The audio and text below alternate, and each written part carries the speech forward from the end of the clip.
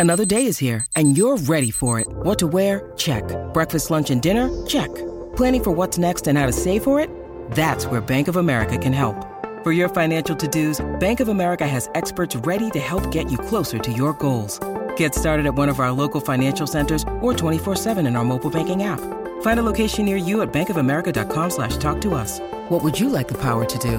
Mobile banking requires downloading the app and is only available for select devices. Message and data rates may apply. Bank of America N.A., member FDIC.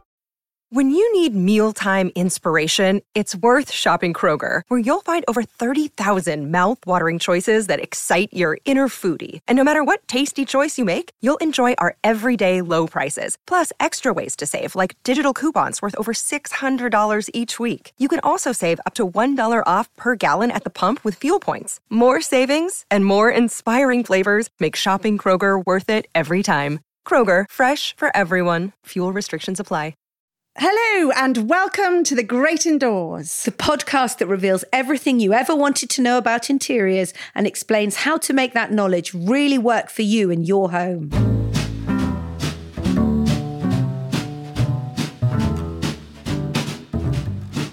Now, the tragic news is, boo-hoo, that this is the last in the current series of The Great Indoors, and that come round quick. But don't worry, because there will be another series. We're working on it right now, so do make sure you are subscribed via Apple Podcasts, Spotify, TuneIn, or wherever you get your podcasts, and it will arrive like an exciting present without you having to do anything about it as soon as we've made it. Oh, and of course, do please continue to rate and review, you know the drill. And a big thanks to the Peach Butterfly, whose review this weekend described the show as great information and ideas, humour and a big pinch of friendship, which is pretty much all we could ask for. And I also want to say that we're thrilled DFS has sponsored this podcast.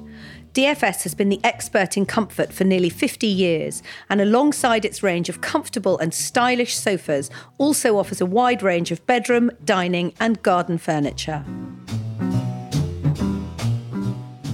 So today, is designer paint worth the money? Oh my gosh, we've got some great research on this. We're also going to discuss some of the new mouth-watering book launches in interior design, and finally plan your hallway for you. What should we start with? Let's do designer paint. Is it worth the money? I mean, when I threw this question out to my Instagram community, I got flooded with people's points of view on this. And I think let's up front be clear that this is a discussion point here. This is absolutely points of view. Canvassing people we know who work in the industry, who use the paint all the time, what they think. Caveats aside. Is it worth it? Well, first up, I thought, well, let's talk about how much money it is. I mean, what are we talking about? So if we're using a 2.5 litre tin of paint as our comparable, when we're talking about designer paint brands, so those are, I don't know, Farrow & Ball, Little Green, Zoffany, Mylands, those kind of brands, you're looking at spending upwards of £40 to £45 for a tin of paint. Then, you've got your Dulux and your Crowns middling around the kind of £15, £16, £17. And then, you've got some trade brands like Leyland's and Johnston's, who I think, doing a bit of research, could be as little as £11. So as a lover of designer paint, because I've got a right old mixture in my house, actually. I use trade brands and designer paint brands. I'm going to kick off by defending the designer paint brands and why I think they're worth my money. And I'd say, first of all, the reason why I love a designer paint brand is I like the edit. I like the paint charts. I like the fact that they give you not much more than 100 colours to choose from. Even that's quite a lot. But I know what you mean. I mean, I think Dulux at the last count has more than 3,000 colours. I can't even cope with picking the chart out. Never mind making a decision. I mean, they do sort of blend into one. The paint brands, the British paint brands are absolutely brilliant at giving us a nice, clear edit, and they know what colours work in this part of the world, the Northern Hemisphere. British paint brands design paint to go up on the walls in the UK. Well, I think it's a really crucial point, and it's much more difficult than you think. And that is because in this Northern Hemisphere, we have mostly a cool blue light. And so colours will react to that. You need to think about is that colour going to have a blue light on it, or is it going to have a warm golden light on it? And it will change accordingly. So that's a key point to make, that yes, some of those British brands are focused on the Northern Hemisphere and the quality of light we have in this country, which is very different from that hard, bright light in the Southern Hemisphere. Yeah. They also, as well, spend, some of our money that we give them from the paint on some lovely marketing. They produce beautiful, inspirational photography that can inspire. And I love them for that too. I totally buy into all of that, as showing us what the new colours are, what the new trends are, producing nice images to help inspire us. So I think that all kind of works as well. The other thing is there is an argument that pigment quality is superior in some of these designer paint brands. I spoke to Mylands about that. I've just used Mylands in my bedroom, actually. I've redone it in a very soft pale pink called Threadneedle. And they said that when it comes to the sort of so-called designer paint, the more expensive paints, they will use natural pigments. So there are no sort of low-grade fillers or plastic bulking agencies or synthetic colours.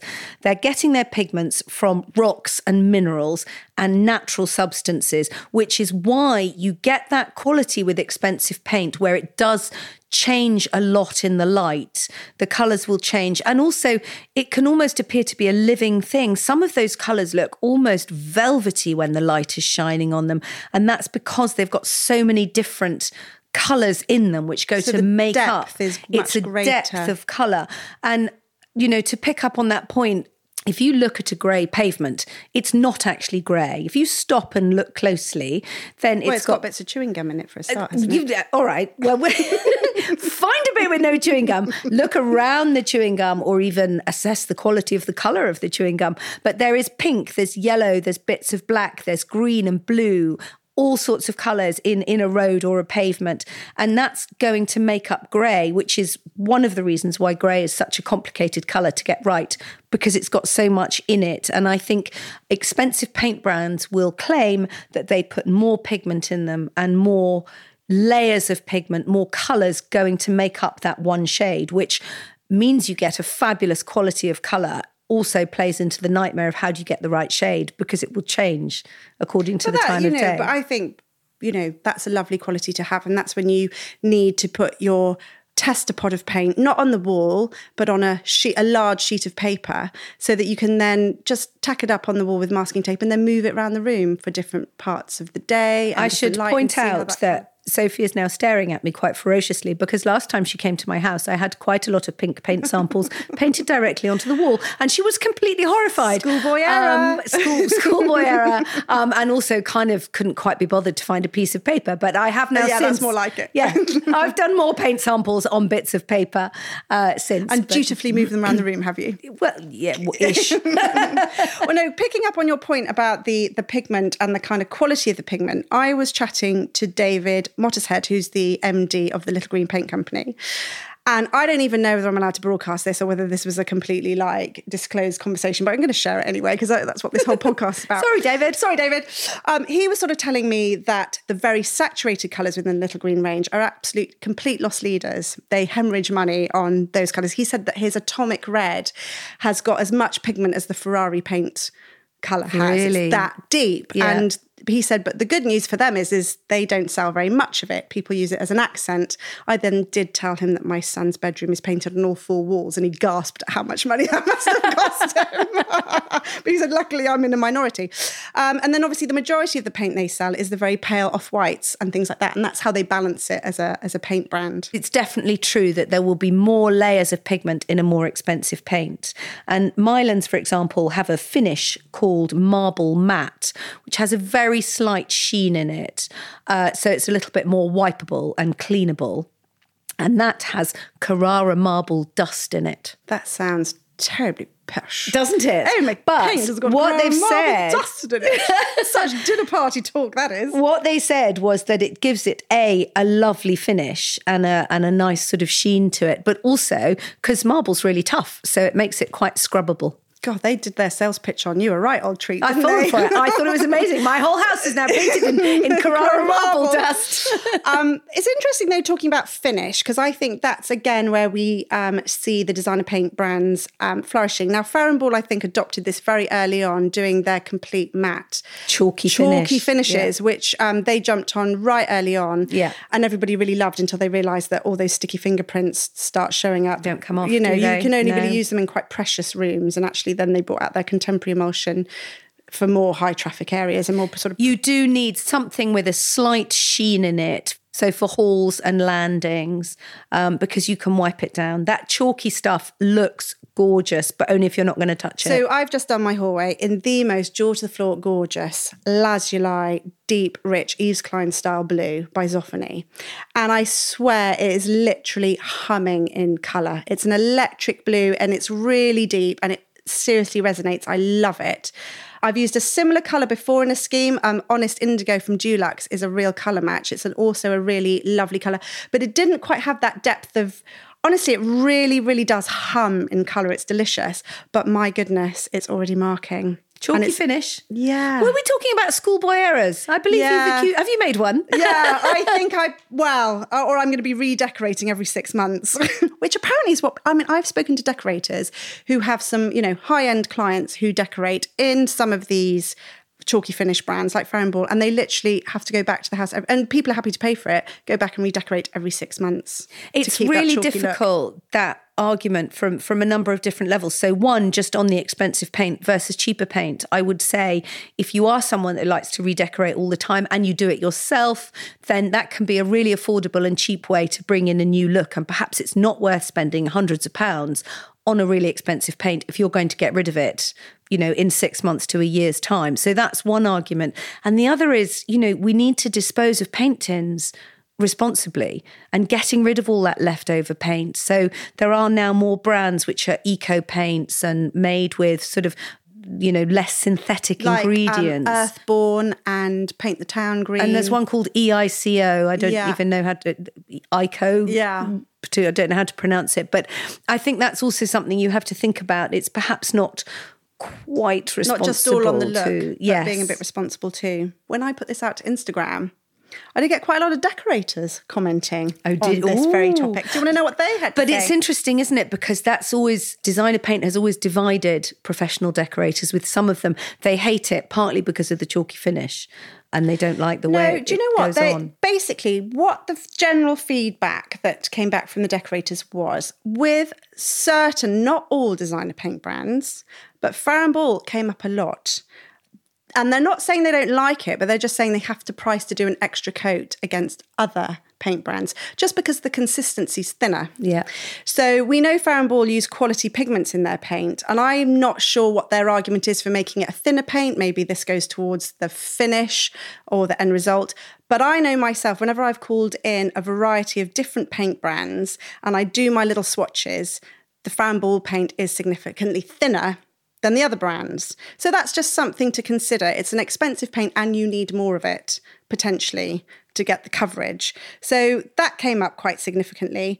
Across the board, your big hitters like Dulux seem to be, I speak to a lot of decorators and they're always happy. It's very with a bit of consistent, Dulux. isn't it? We're not talking about the quality of the paint here. We're talking about the performance, as in how does it go on and how many coats do you need? We can't really have this conversation without addressing the colour matching.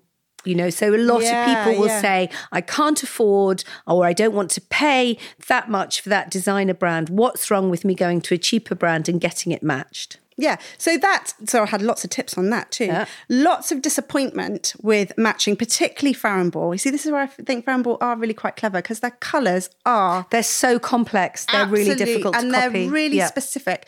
I don't buy a lot of Farrow & Ball for myself personally because they're just not my colour palette. I like colours with too muted for you, isn't it? A little bit too muted for me. But I appreciate that if you're trying to create that look, they're really sophisticated and they're really well thought out, and they are hard to match. So you could go along and try and match to someone like Dulux, but essentially they're just going to try and get the closest match to their existing 3,000 colours.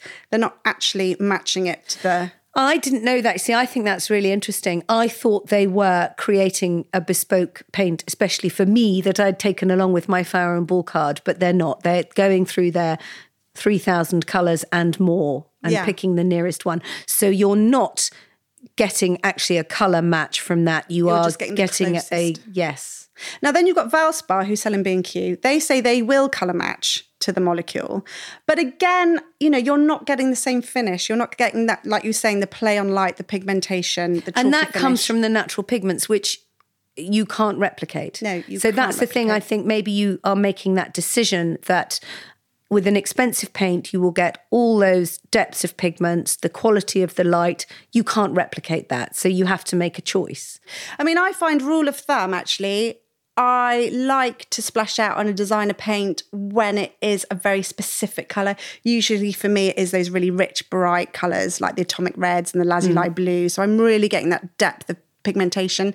And then if I'm looking for an off-white, I'm happily skipping off to Dulux. Lots of people have said that to me as well, that they might have a more expensive paint in the sitting room or in the bedroom, somewhere where the colour is kind of the focal point of the room. But for hall stairs and landings, which they might just be doing in white or ceilings. White hallway stairs and landing.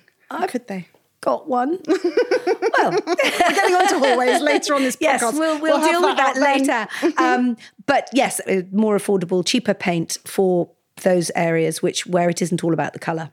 So, in summary, is designer paint worth the money? Are we in agreement with this, Kate? Because I kind of think it is. I'm not sure we're often in agreement, but I think in this case, for my opinion, is designer paint, it is worth my money because I like that finish and that depth of colour that you get from it. Slightly uncomfortable feeling that we're actually agreeing on something. Well, I'm sure it won't happen again.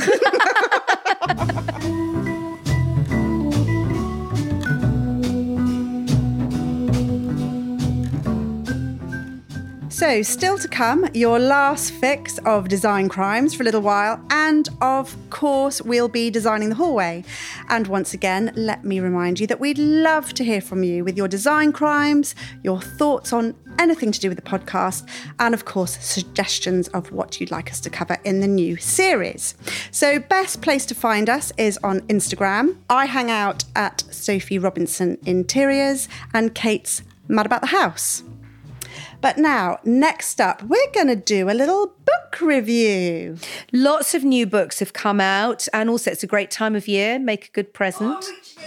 Sophie's trying to reach her books. Don't fall off the chair. I've lugged these ones all the way up from Brighton. They're heavy tomes. I mean, these are like coffee table books, aren't they, is what we like. I see the one on the top of your pile. This was the one that interested me the most because it's by Anna Starmer, called Love Colour, Choosing Colours to Live With.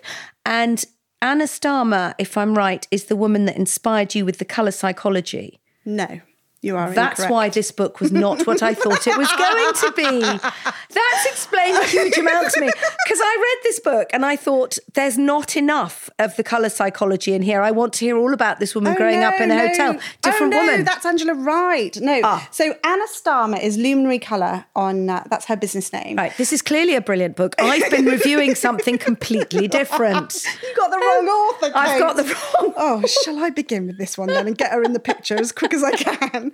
So Anna Starmer is a trend forecaster, travelling the globe with her camera, taking images, putting together colour palettes, seeing which colour combinations work, looking at the emotions and feeling behind colour. So yes, there is a bit of colour psychology, but in order for brands to use that to communicate whatever they want to communicate with their collections. So that's her profession. And this, honestly, is much awaited by me. I mean, I'm a massive fan of Anne. I think she's deeply, deeply clever, inspirational human being and is possibly the book that I wish I'd done myself. So there you go. You don't get a higher accolade than that, do you? No. The reason why I like it is, as we've already ascertained earlier in this podcast, I'm a flicker, not a reader. And I just absolutely love. I mean, how many pages have we got in here? It's quite a nice big thick book. Oh, it's weighty. 256 pages of mouth-watering photography and colour palettes. I just want to read you a bit of an excerpt. It's a section on pink. Twilight pink is the most delicate shade, quiet, self-contained, a touch of peach, warm with promise. This is the colour of clouds just as sun is setting, an elusive glow permeating the sky. Such subtlety and assuredness in a room reads as distinctly grown up, calm, sophisticated pinks with a gender-neutral appeal. Pale, powdery pinks can be confident colours. See, that's why I like it. That's why I like what she's saying. Especially when grounded by dove grey. This classic combination draws pink into a more contemporary space, enabling colour to stand alone. It's just nice musings. I mean, I don't think you're going to find this a very in-depth interior design kind of guide to how to decorate. This is more like an inspirational jumping off point, and it's absolutely delicious. And if anyone put this in my Christmas stocking, I'd be delighted. So this new book by Emily Henson is called Be Bold, Interiors for the Brave of Heart, which I'm not sure I am. And I opened this book and I thought, I don't know, but I loved it. I really surprised myself. I'm not massively adventurous with colour, but these are beautiful pictures and interiors. She's got a few pictures on staircases, which just completely bowled me over, where someone has painted the upright of the stair in one shade of blue and the step in a darker shade of blue and the banisters in a beautiful sort of ochre mustard yellow. And of course, the staircase, the spine of the house, such an important focal feature in the house and often forgotten about and ignored. And that is a staircase. It's like, wow. And there's another chapter. Yeah, I mean, I must admit, no, you can't get a word in edgeways. Speechless how much you love this, because this book, it is absolutely massive attack, full on maximalist, colour clash, pattern. It's bold, it's like in your face, it's completely uncompromising, but maybe that's why you love it. And I mean, Emily really knows her onions. She's a long-standing interior stylist. She started off her career as a window display, sort of visual merchandiser for Anthropologie, and now works for all the top brands in the UK. And then coupled with Catherine Gratwick, who is a very established and fabulous photographer, it is an absolute visual feast. She talks about, which is something I get asked about a lot and is very much your area of expertise, but, how to mix pattern. And she says, as with anything, it's good to know what the rules are, even if it's just so you can break them. So you can mix different designs as long as they share the same colour palette. So make sure your chosen patterns have 3 or 4 shades in common and then throw in a different colour for contrast. Break up a riot of pattern with some solid blocks of colour, or add an unpatterned textile or paint in one of the main shades. So that sort of lays out very clearly how to mix up your patterns, which I thought was really good advice. It's got a real magazine-y feel, I think, this book. And what's great with Emily is she's totally approachable. She's not a high-end interior designer, so all of these ideas that she talks about work for people on any budget. There's a lot in this book to admire and to like to look at. But crucially, I think it's a reader, not just a flicker. I was going to say it's ticking both of our boxes. Yeah. I've got a lovely quote here. There's just a lovely bit in the book that I love when she's talking about, because this is all about maximalism and about more is more and about people being worried about making risks. And she said, have you ever noticed that most people with lots of tattoos don't seem to regret them? The more they have, the less it becomes about the one individual design being good or bad, relevant or dated. Instead, the whole picture, the collection itself, tells a story about who the person is, where he or she once lived, and their interests at certain points in their lives. Their skin is a living, breathing, evolving storybook that's all about them. I believe that this is how we should think of our homes. They should reveal who we are, how we like to live, and the things that make us feel good. As an incurable maximalist, I struggle with homes that don't have much in them, mostly because they don't tell me anything about the people who live there. While I'm not advocating becoming a hoarder, or having tattoos for that matter, I do think that our possessions have a great deal to say about who we are. And I just couldn't agree more. Absolutely. No, I love that book. So you can have the first one. I'd like the second one for Christmas, please. And we have one more book to talk about. And I've taken the cover off it, so now I can't tell you what it's called. Conscious Creativity. By Philippa Stanton, who's known as 5 Foot Inf. Is that how she pronounces it on Instagram? So Philippa is a massive influencer on Instagram. She's got just touching 500,000 followers. And so now it's almost like her full-time career. Now, this book isn't strictly an interiors book. This is a book about untapping your own sense of creativity. Hands-on, practical, inspirational guide on how you can just look outside the box. Take your inspiration from the 3D universe around you rather How than radical. our screens. Which is ironic for Philippa, for someone who's made her fortune on Instagram, is actually now telling me everybody to get off it and go and literally smell the coffee. Or staring at rotten apples, I think you were when you went to her workshop, weren't you? Yes. I like this again because it's a book I immediately started reading, and the pictures are gorgeous, as you would expect, but the reading was interesting, and she talks very much at the beginning about how I'm always taken by surprise at how unintentionally creative I start to come during a time of despondency. Feeling dreadful seems to unconsciously liberate me. I allow myself to let go of expectations.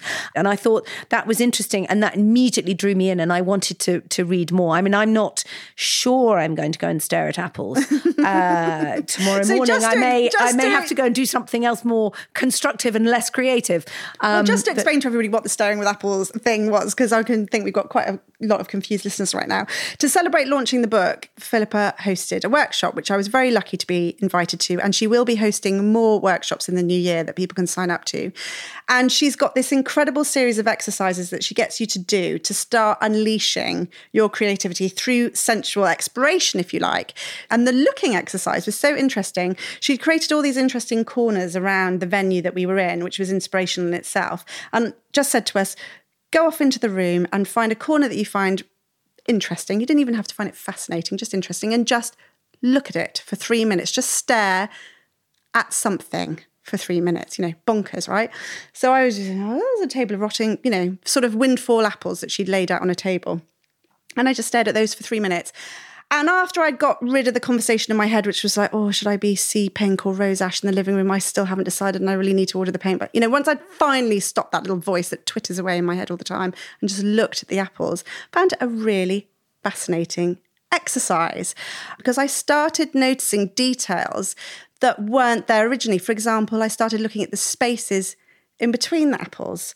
And it just got, we just look at everything so fast, scroll past, flick, swipe left, all that stuff. Just stopping and really looking and taking in the colour, the hue, the texture, the light and dark was actually really calming. It brought my blood pressure down. It was really, really nice. There was something else in the book I loved, though, because I've always sort of floated around the edge of this. Is it synesthesia? Yes. So Philippa's got synesthesia, and she's a sort of synesthesia expert. So when she hears music or sound, she sees shapes. Yes. So she creates paintings, because she's a fine artist, of sounds she's heard. But I've always thought I've had a little bit of that around the edges. If you say Monday to me, that's a brown circle.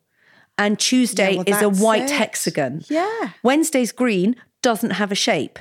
And I've always had that. And I can remember at the age of 5 knowing that Monday was a brown circle. And Tuesday was a white hexagon. So Philippa's argument is that we're all born with it and we lose it. We lose it over time. And as a baby, it's all about that. So I think, again, another reader, not a flicker. Well, I think it's a visual delight, but clearly we both got really different things from it already. Yes. So I think that's the kind of book you could go back to again and again and again. So on to design crimes. But I think, Sophie, have you declared an armistice for this week? Well, do you know what, Kate? I've come all over full of Christmas cheer and goodwill to all men. That's most unlike you, Sophie. I know what this is. This is because you love purple tinsel so much that you can't bear to have it declared a design crime. Do you know, when I was thinking of this, when I thought, okay, Christmas design crimes, was like, no, that's not a crime. No, that's not a crime. Seriously, flashing Christmas Santas crawling out of your chimney. Thumbs up from me. Love it. Chocolate for breakfast. Oh my gosh, all of it. Poinsettias, just bring out the naffness, bring out the kitsch. More is more. I love it all. This is our Christmas present to you. But when we come back in January, we're going to be all over those design crimes, which we should point out is not about whether you can afford to do this or the other or about being elitist. It's about saying these are the rules and this is why you should or shouldn't break them. And I've got a confession. It's a bit tongue-in-cheek because I got half of them in my own house. Downlighters everywhere in my house. Exactly, me too. And wood chip wallpaper on the ceilings. Yes. You already know about my Artex, so there we go. There we go.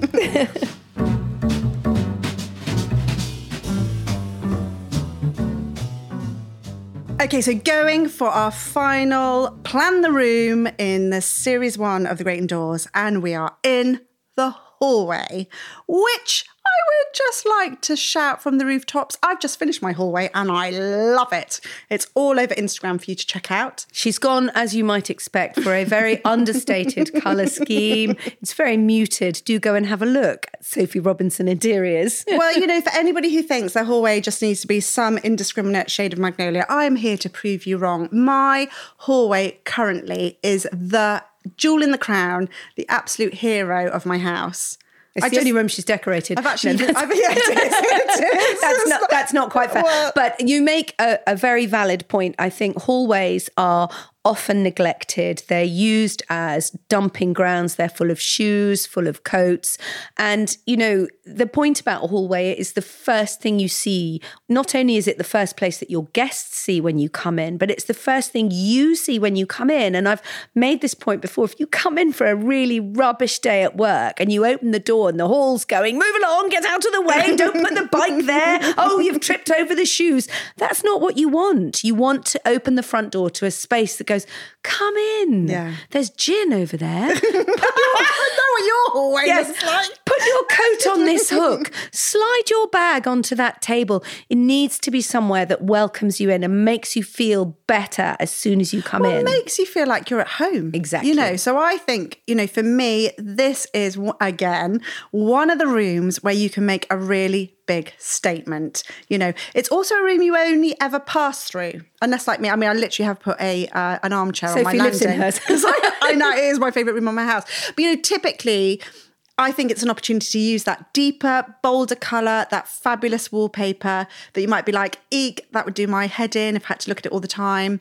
You know, it's an opportunity to push the boat out. Actually, I've done that in a different way in my hall because I've got white painted floorboards leading from the hall to all the rooms off it. And I have pale walls, but I have a very striking stair runner, which is kind of burgundy with cream spots on it, big spots.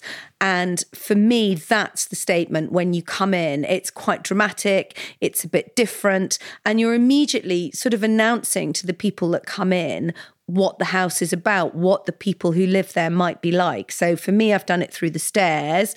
Sophie's obviously done it through the walls and the stairs and the floor. But it's a really important thing to do.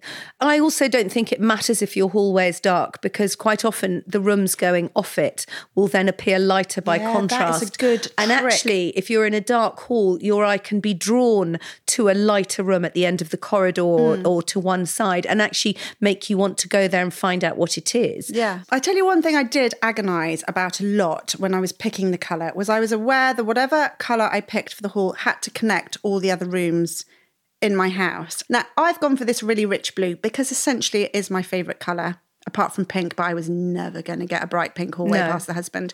So I know that lovely, rich, juicy blue is probably going to get pulled into the other rooms in my house, whether it's just an accent colour in accessories or artwork. It kind of is a good linking colour. So I think that's a good place to start. People talk about how do you make rooms flow, and I think that's worth thinking. Maybe the walls of your hall or the stairs or some element in the hall should have a strong part of your colour in it that leads off into the other rooms. The other thing I was going to make is if you have a small dark hall, which many people do put a collection or just one big mirror in it and try and angle it perhaps to one of the rooms coming off the hall so you can sort of suck a bit of light out of one of the other rooms to bounce back into the hall. Yeah, and just gives like a heightened sense of space. Good for checking your lippy on the way out.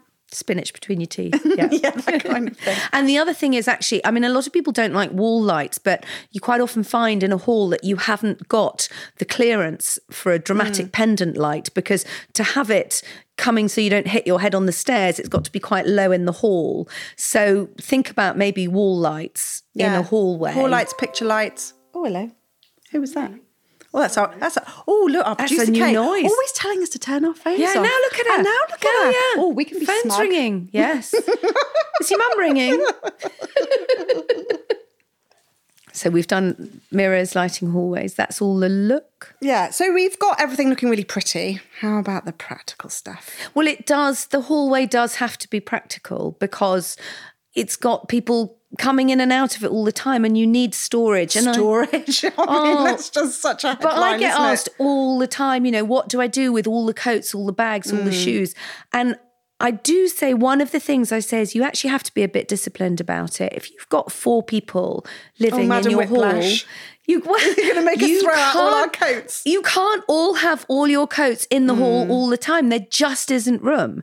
That's the tough side of it. But then on the other side, if you've got a space under the stairs or a little alcove, buy hooks that are fit for purpose, by which I mean big hooks on which you can put more than Heavy one coats, coat. yeah. Heavy coats, not pretty little hooks that look like squirrels' bums and things that, hold one small jacket. Squirrels' bums. Well, I think Anthropology have a huge line in of squirrel bum hooks. Squirrel bum hooks and fox faces and things. But yes, buy the stuff that's fit for purpose, practical big hooks that you can hang stuff on. And shoes is another bugbear, isn't it? Because they just get chucked in a heap at the bottom of the stairs and no one can find them. So what's your top tip for them? Well, I haven't done, but I saw in a house, I think it might have been an Airbnb one, where they'd created a long shelf, which was effectively a bench. Underneath, there was another narrower shelf. So the idea was that all the shoes lined up on the shelf underneath and you could sit on the top one to put your shoes on. And that wasn't very wide. So that I thought was a really good idea. Yeah, that's a really good idea. And sometimes, actually, we've just got a basket and shove a load of them in there and it just stops them being scattered. And again, you have to take some of them upstairs. Yeah. You can't be have disciplined. All the and school bags is another thing. So you can when your children are smaller. And scooters, yes, we're past those days. Those are murder on your paint. Your Zoffany Blue's not going to stand up to those scooters. But you can have also hooks at different heights. So adult coat hooks. That's really important. And then Get lower kids down hanging their ones coats for up. school bags and things. And also, I'm a big fan of a hook with a basket for each person or child with a label. So that is your basket into which you put, your hat, your gloves, your shoes, Oh my God, your label. That's such a good idea. Oh, Kate, you just can do come that and in a live with hall. me and whip us all into shape. It's... There's too much colour. I'll come for the weekend, but I've got to bring my own food. Yes. I But don't worry, I'll pop a scented candle in your room to keep you happy. So storage, obviously there's other practical considerations, isn't there? I mean, for me personally, when we bought our house, which is a country house dropped in the middle of a field, they had beige carpet in the hallway. I was like, how has this ever been like a thing? Because we have boots and mud. Not even mud-coloured carpet, It's not is even it? mud-coloured. Yeah. Anyway, we finally got rid of it and we've replaced it with the tiles. So I just think, you've got to be realistic about things being hard wearing. I mean, I personally don't like to go around someone's house with their cream carpet and I have to take my shoes off and it completely ruins my outfit. I can't bear that. So, wood, tiles for me is a good idea. And then mopping stuff is the key, I think. it's mopping, Someone isn't it? asked me the other day about, should I paint my hall floors white? Because I have white hall floors. And I said, well, you need to tell me where you live and who you are. I live in a city and I don't have a dog. And my kids do take their shoes off when they come into the house. I don't know who trained them to do that. Somebody did, and they seem to do it. But so for me, a white floor is fine because it's mostly socks and a cat and it's a pavement dirt that's coming in. It's not mud. Yeah, I've seen people put sort of like wood panelling below the sort of dado rail and painted in a, acrylic eggshell or something like that. It's a really good idea, especially if you've got wet dogs, like you say, scooters, kids. There's lots of paint brands that do diamond finish or, really hard working. I saw something paint finishes, brilliant. which is a good thing to look out for. In a house in Portugal, how they have all the houses covered in tiles. And I went into this house and below the dado rail, and I don't know if that's a Portuguese thing or if they'd put one in, but basically halfway, the bottom half of the wall was tiled. Well, I think the Victorians did a fair bit of that. Maybe they did. And this was all sort of odd tiles. It was almost like they'd used lots of leftovers. So it was quite a random pattern, but so practical. I wish I thought of that now. I could have taken my tiles up the wall. It looked brilliant. Yes. Well, there's something to do next weekend. It's fine. Your husband will be fine. Oh, you spent all weekend painting. Can you just tile over it now, please? Yeah, no, honestly, trust me on that.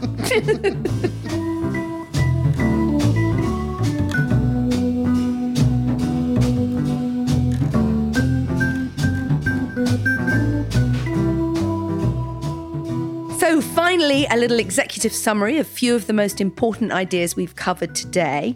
Is expensive paint worth it? Well, it depends on what you're looking to do. If it's the key element in the room, then yes, we think it is. We talked about some of the new book launches out at the moment. And in summary, by Love Colour by Anna Starmer for inspiration, by Emily Henson's Be Bold if you're thinking about pushing your boundaries, and Philippa Stanton's Conscious Creativity, which is a fascinating read and will also help you tap a little more into the 3D world rather than the 2D screen world. And finally, when it comes to your hallways, it's quite simple. Go bold and sort out the storage.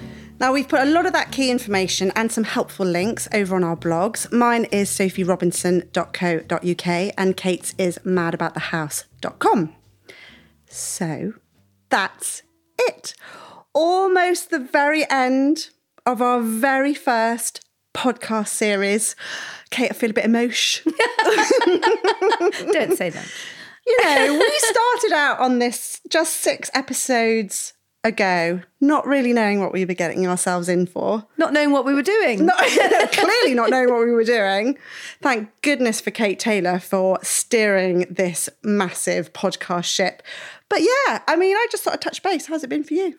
I never knew it'd be so exhausting to talk so much. You'd think I'd know that. You're so good at it. I've really enjoyed it. Have you? One thing I think it's shone a light on for me is, first of all, how much can we talk and how much do we know? Like I just almost feel like, yes, we can do a second series. We are never going to run out of things to discuss around this subject that we're so passionate about.